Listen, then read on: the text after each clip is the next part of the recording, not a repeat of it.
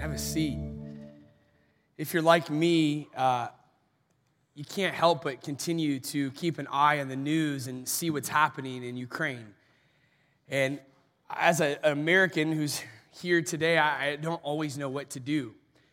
In fact, we reached out to one of our missionary partners who's in Poland, and Poland is neighboring Ukraine, and we said, hey, what's going on there? How can we help you? And he said that they've taken in 27 refugees and counting just in his home alone. There are so many, of course, fleeing the country, and us here, there's not much we can do other than pray and give. And so because of your ongoing giving, we were able to give a sizable donation right on the spot to help provide food and shelter and water and all the necessities needed for our missionary partner who is housing all of these refugees. But we also know, and I've gotten the question from many of you, what if I want to give? What if we want to give above and beyond? And so today we want to just give you an opportunity to do that. On the screens here, we'll tell you how to give to those who are struggling. You can go to the chapel.family, go down to the Give tab, and then select Crisis Fund, or you can just take cash, checks, or whatever, and put it in the giving envelope in your welcome program, and then put them right in the giving boxes on the way out. 100% of what you give will go directly to the Ukrainian efforts. We don't know exactly where we're going to go with that quite yet. We want to make sure that Craig, who's our missionary down there, is okay, and then we want to look at different opportunities to come alongside of those who are hurting and try to give to that. So if you want to give and be a part of that from afar, we'd love to do that. Not only do we give, we pray. Let's pray together. Lord, I don't know what to pray. Lord, the word that I continue to think of is justice. You are a God of justice. Sometimes we see that in this life, and other times we see it afterwards. But Lord, we just pray for justice. Justice to rain down now. That we can see your hand of justice on what is happening. And of course, in addition to that, your hand of protection, your hand of refuge. These refugees not only need other people to take them in, they need to find refuge in your presence. So help them even today, Lord. Feel a peace that goes beyond understanding, a peace that they can have even though everything around them is falling apart. Thank you, Lord, that we can be a small part in what is happening around the world. In your name we pray. Amen. Saying goodbye is hard. All of us have probably had to do that sometime in our life, and it's the hardest thing that you and I will ever have to do. Maybe as you were a child, or you remember you were close to your childhood best friend, and then you found out that his dad took a new job, and so they had to move across country, and you had to say goodbye. Or maybe you're working somewhere, and your favorite coworker, she's decided to leave because of all the things that are going on, and you have to say goodbye to someone that you absolutely love. Or maybe it's someone that we had to say goodbye to until we say hello to them forever. Someone that's a spouse, a child, a grandchild, a best friend, a brother, sister, someone that we had to say goodbye to, and you wonder, how can you live without that person? See, that's exactly what the disciples faced with Jesus. The disciples, they've been journeying with Jesus for 3 years now. They left everything behind to follow him. They watched him love the unlovable, heal those who are sick, perform miracles, upset the religious system of the day. They saw that he was their loyal friend, their fearless leader. And then all of a sudden, Jesus starts to talk about leaving them, that he would be handed over to others and eventually die. And those disciples, they didn't believe him, or maybe they didn't want to believe him. Just like when we have to say goodbye, we don't want to believe that's true either. And as Jesus and the disciples are processing Jesus leaving, Jesus reassures them that he's not leaving them high and dry. That there is someone coming to be his representative here on earth. And to discover who that is, I want to ask you to open your Bibles, whether it's on your phone, in person. I want you to turn to John chapter 14. In John chapter 14, we're going to be there most of our time today. and turn with me to John 14, and we'll put that on the screen for you here. I don't know if my worship or my clicker is working here. It's not, so you have to click it for me here. John 14, 16 through 18. And I will ask the Father, and he will give you another advocate who will never leave you. He is the Holy Spirit who leads into all truth. The world cannot receive him because it is not looking for him and doesn't recognize him. But you know him because he lives with you now and later will be in you. No, I will not abandon you as orphans. I will come to you. I am telling you these things in verse 25 through 27, now while I am still with you. But when the Father sends the advocate as my representative, that is the Holy Spirit, he will teach you everything and will remind you of everything I have told you. I am leaving you with a gift, the gift of peace of mind and heart. And the peace I give is a gift the world cannot give. So don't be troubled or afraid. We're in this message series right now called Gentle and Lowly, looking at this incredible book by Dane Ortlund. In this book, not only do we discover the love that Jesus has for us, but that he actually likes us, that he accepts us, that he wants us just as we are. But as we just read in John 14, Jesus can't be here forever. He's going to leave. And so Jesus is not going to leave us alone. No, he's going to send the advocate, the Holy Spirit, to be his presence, to guide us into all truth. And so what we're going to read today is about the Holy Spirit. And Dane Ortlund says this in the book, the Holy Spirit causes us to actually feel Christ's heart for us. We're going to discover today, not only does Christ love us, but we can experience that love tangibly, in a real way, every single moment of every single day through the presence of the Holy Spirit.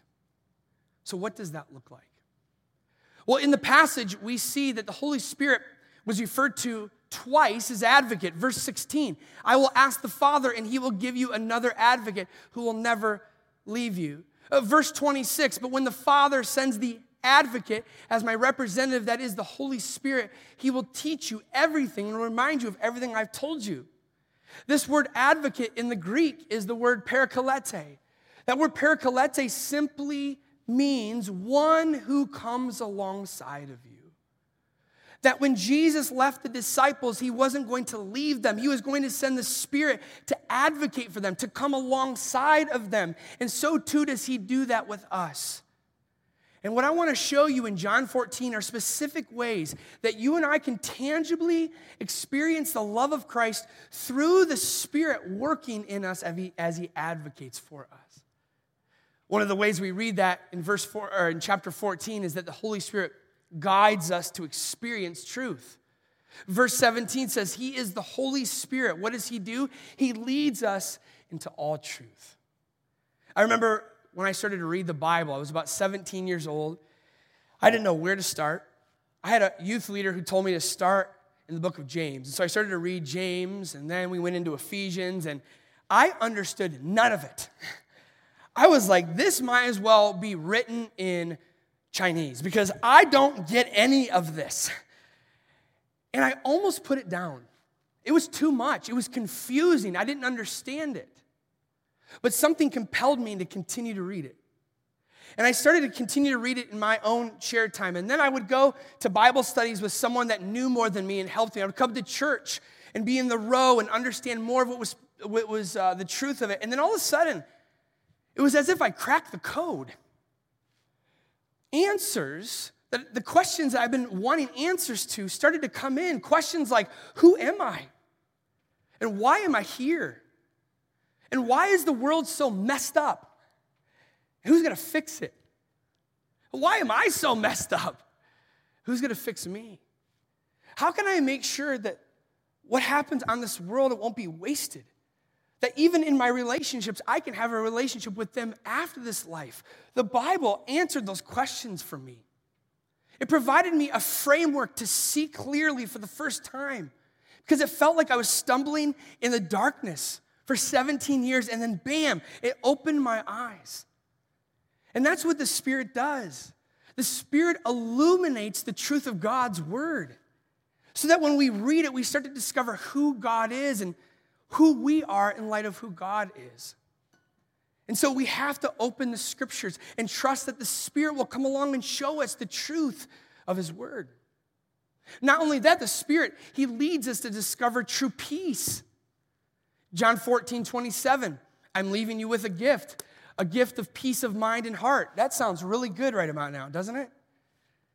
And this peace I give is a gift the world cannot give, so do not be troubled or afraid. One of my most peaceful experiences is going down to Jackson Street Pier on a summer evening. Kind of feels like that today. And when the water's calm, just watching the waves, seeing the sunset over here, Cedar Point over here, it's so peaceful. But that's not the peace that Jesus is talking about here. You see, that's serene. That's when things are good. But what happens when things aren't good? Can you still have peace? Well, Jesus says through the Spirit you can. It's a kind of peace that you and I have when everything is falling apart around us. You know this, and I know this to be true. When it comes to pain and hardship, there's three ways of approaching it. Either we are in a situation right now, either we've just come out of a situation right now, or we're about to head into a situation. How can we make sure that Jesus is our source of peace? Well, through the Spirit, he promises to give us a settled confidence that everything is going to be okay, even when it's not okay. I love how Sheila Walsh puts it. Peace is not the absence of trouble, but the presence of Christ. Peace isn't all circumstances are good. Peace isn't when the waters are calm. We can have peace when the waters are rocky in our lives, when things are falling apart.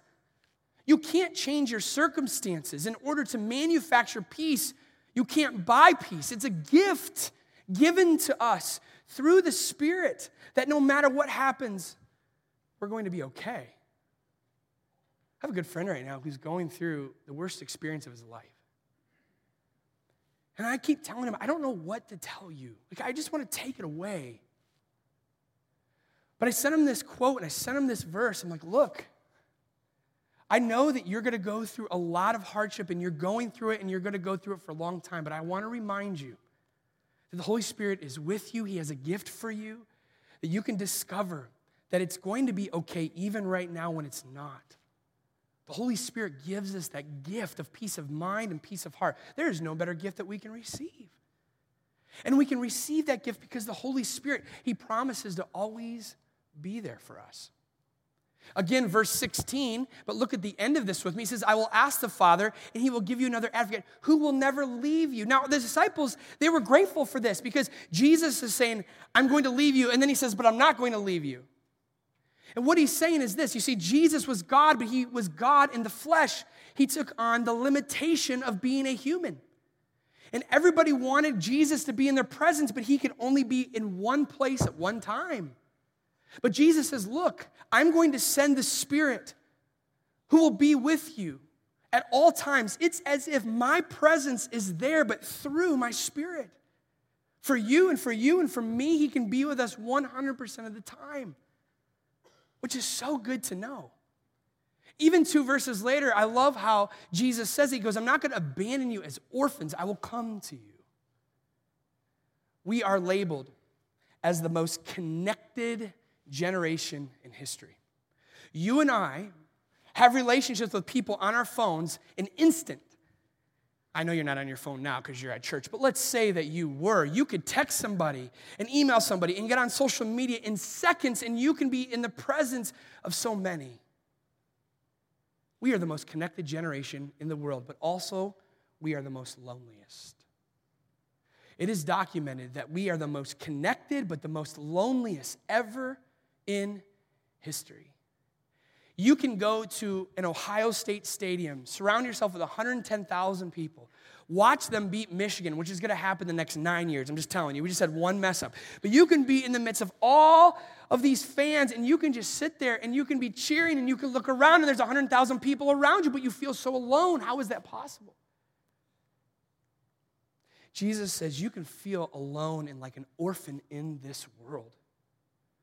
But my Spirit's job is to remind you not only are you never alone, that you are, because of what Jesus has done, the Father's son and daughter. You are not an orphan. You have a home. I love how Dane Ortland puts it in the book. He puts it this way. It is one thing as a child to be told your father loves you. You believe him. You take him at his word. But it is another thing to be swept up in his embrace, to hear his beating heart within his chest, to instantly know the protective grip of his arms. This is the glorious work of the Spirit.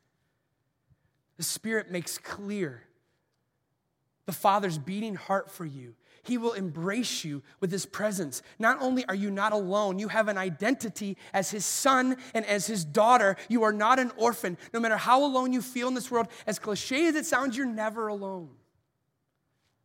Jesus says in John 14, all of the ways the Spirit promises to be our advocate, the one who comes alongside. But as you continue in the New Testament, there's so many other ways the Spirit promises to do this. For instance, in Romans 8:26, it says the Spirit prays for us when we are too weak to pray. The other day, we got with the elders and we were praying for a situation. And I literally said in front of the elders, let's pray, but I don't know what to pray. I just don't know what to say. I know what I want to say, I just can't say it. And the Spirit says, I will take care of that for you. In the times where you can't pray, or the times that you won't pray because of your sadness or your grief or your depression or your loneliness, or you're feeling lonely, or you're down or you're hurting, or you don't know what's ahead and you're like, I want to pray, but I can't pray. And then you beat yourself up as if you're a bad Christian, and the Spirit says, no, I will pray for you. I will go to the Father on your behalf. I have you. I will be strong when you are weak. John 16:8 says the Holy Spirit, he convicts us of our sin, of all the things we probably love about the Spirit. This is the one they're like, not so much. I mean, who wants to be told that you're doing something wrong? Who wants to be convicted of sin and of your mistakes?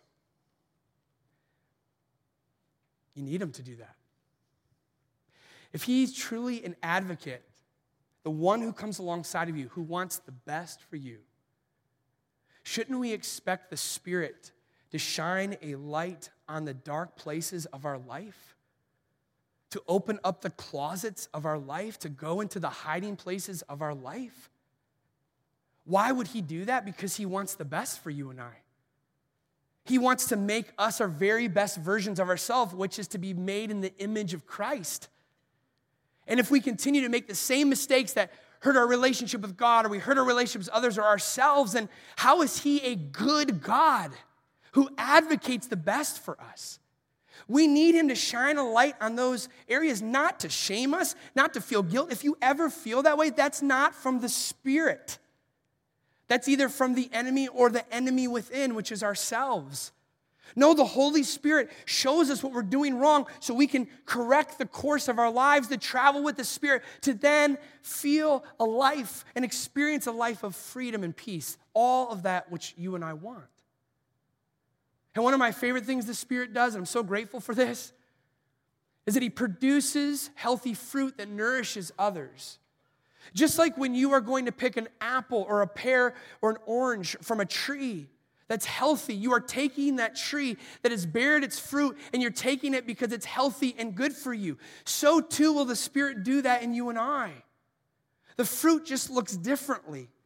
The fruit looks like this: love, joy, peace, patience, kindness, goodness, faithfulness, gentleness, and self-control. When you and I are living in the Spirit and by the Spirit, our lives are healthy, and it can bear the results or fruit that looks like this. But the fruit isn't for you and I. A tree doesn't eat its own apples. The tree bears apples so that we can pick it, so it nourishes our bodies. The same is true with the Holy Spirit. The Holy Spirit produces these results so that you and I can nourish relationships, so that people in our lives can pick these things from our lives so they can be healthy and then we can be healthy. I mean, think about it. If you're married here, imagine your spouse always being able to pick gentleness and love from you.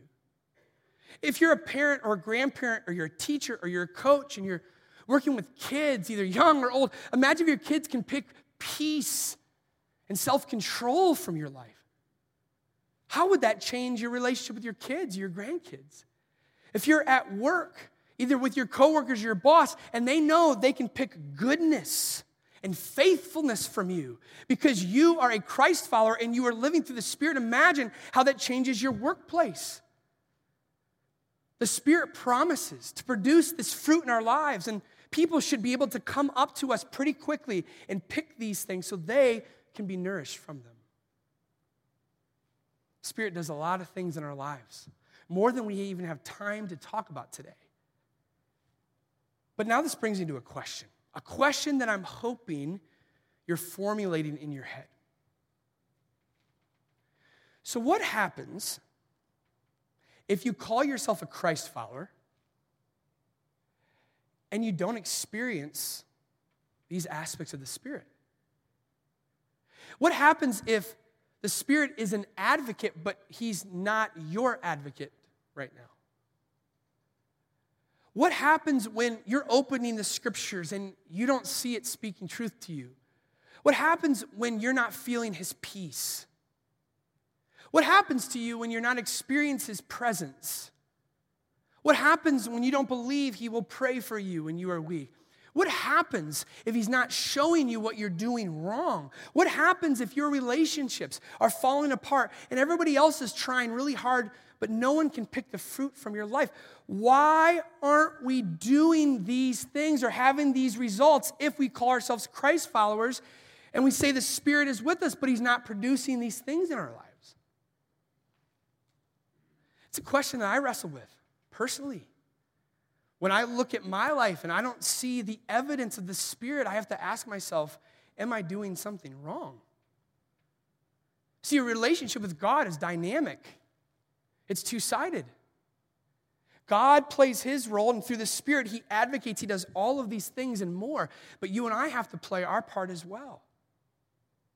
That's why when Paul is finishing his letter in 1 Thessalonians, he gives some instructions at the end, and then he just gives one revealing statement, almost like a warning. He simply says this: do not stifle the Spirit. Do not quench the Spirit. I want you to imagine it's a summer night, not too hard to do today. You decide to have some friends and family over for a bonfire. Doesn't that sound really good right now? Round bonfire, hanging out, roasting marshmallows. The fire's still going okay, but you need to add some wood. And so you ask your buddy, hey, will you grab some wood? And your buddy, you find out, is kind of a moron, and he grabs a jug of water. And he starts to pour water on the fire, and you're thinking to yourself, what are you doing right now? We were all enjoying this fire. We were having a good time roasting marshmallow, and you just ruined it. Now there's no fire. What if I told you quenching the Spirit is the same thing? To stifle the Spirit is to take water when we should be putting wood on the fire and dumping the water on the fire that is the Holy Spirit, which does not allow the Spirit to be active and present and doing what he wants to do in our lives. For to stifle or quench the Spirit is essentially to say no to the Spirit's leading. It's to live a lifestyle where you call yourself a Christ follower, but you're not allowing yourself to be led by his Spirit, to not allowing him to advocate for you and be that for you. Instead, by your life and my life, we pour water all over the fire that should be the Spirit. We pour water on our spiritual journey when we actively commit blatant sexual sin, or we hold bitterness towards someone, or we won't forgive them. We actively pour water on the Spirit when we grumble and complain, when we talk about people behind their backs or gossip, or when ultimately we choose our way instead of God's way. If that is you or I in this room, and you're frustrated that you're a Christ follower, but God is not at work in your life and He's not advocating for you, I promise you it's not God. It's us. It's so easy for us to come to church and then go back and live life our way, and then we don't see the results of the Spirit. So if that's you, let me ask you, what are you and I actively doing right now that's, instead of putting wood on the fire, we're taking a jug of water and just pouring it all over the Spirit in our lives? What are those things that you and I have been excusing or justifying or we've gotten used to? They've become habitual in our lives that though it feels good and we think it's okay, we don't see the evidence of the Spirit as a result. What is that? If you're here today, watching online, and you experience a prick, a little dim spotlight, somebody bringing to you some things that you're like, yeah, if I'm honest, this is how I'm living. That's called the conviction of the Holy Spirit. And that's a good thing. For everyone else in our world want to tell us what we're doing right, where the conviction of the Spirit at least says, I want you to know what you're doing wrong so you can be right. How do you and I get the fire roaring again? How do we put a cap on the water jug and be able to continue to put fire on the wood? You and I do two things. One, we go back to who we are. You hear the Spirit telling you again that you can't be better, that you can't strive harder, that you are His.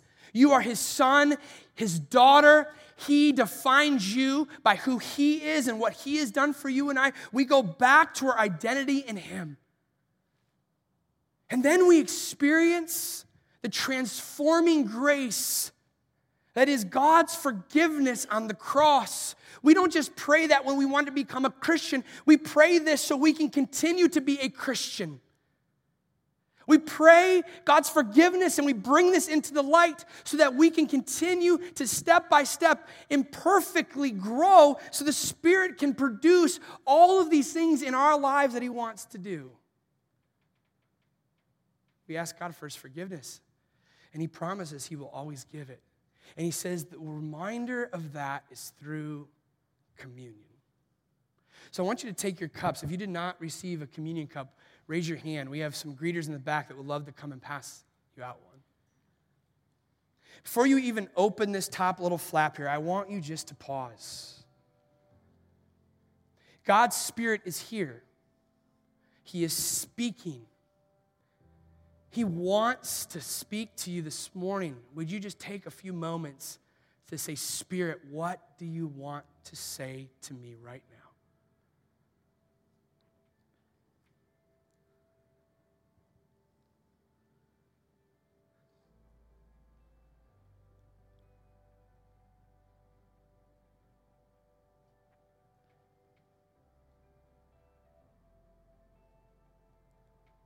Jesus said, before I send the Spirit, I have to complete my role.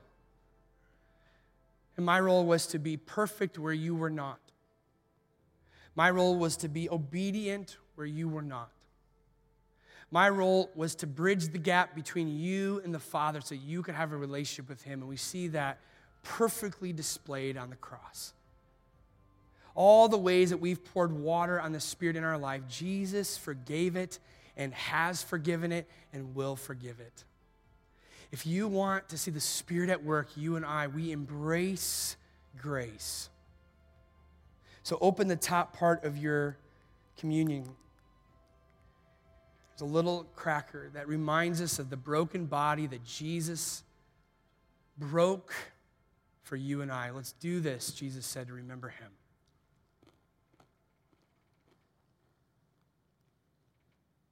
This is important because these are really hard to open. You have to take this metal little lid, push down first, and you'll see it should come loose, and then you pull it up. If you don't know how to do it, look around for someone that does. Jesus said, not just my body, but my blood was spilled.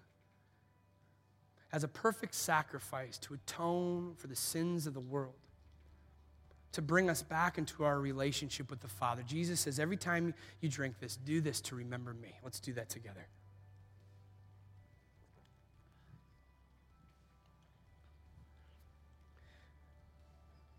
Father, we pray to you because of Jesus through the Spirit. We pray, Spirit, that you would convict us. Show us what we've been doing wrong. Not to guilt us or shame us, but to forgive us, to bring us into the light so we can walk our next step with you. Holy Spirit, show us the truth. So many lies in this world. Show us the truth of your word. Help the Spirit, God, produce fruit in our lives that our family and our friends and people around us desperately need. Holy Spirit, lead and guide us as our advocate, the one who comes alongside of us in every situation of our lives. We pray in your name, amen. Stand with me, and would you recite our benediction passage in Matthew chapter 11. Say it out loud with me. Then Jesus said, "Come to me, all who are weary and carry heavy burdens, and I will give you rest. Take my yoke upon you. Let me teach you, because I am humble and gentle at heart, and you will find rest for your souls. For my yoke is easy to bear, and the burden I give you is light." Blessings to you.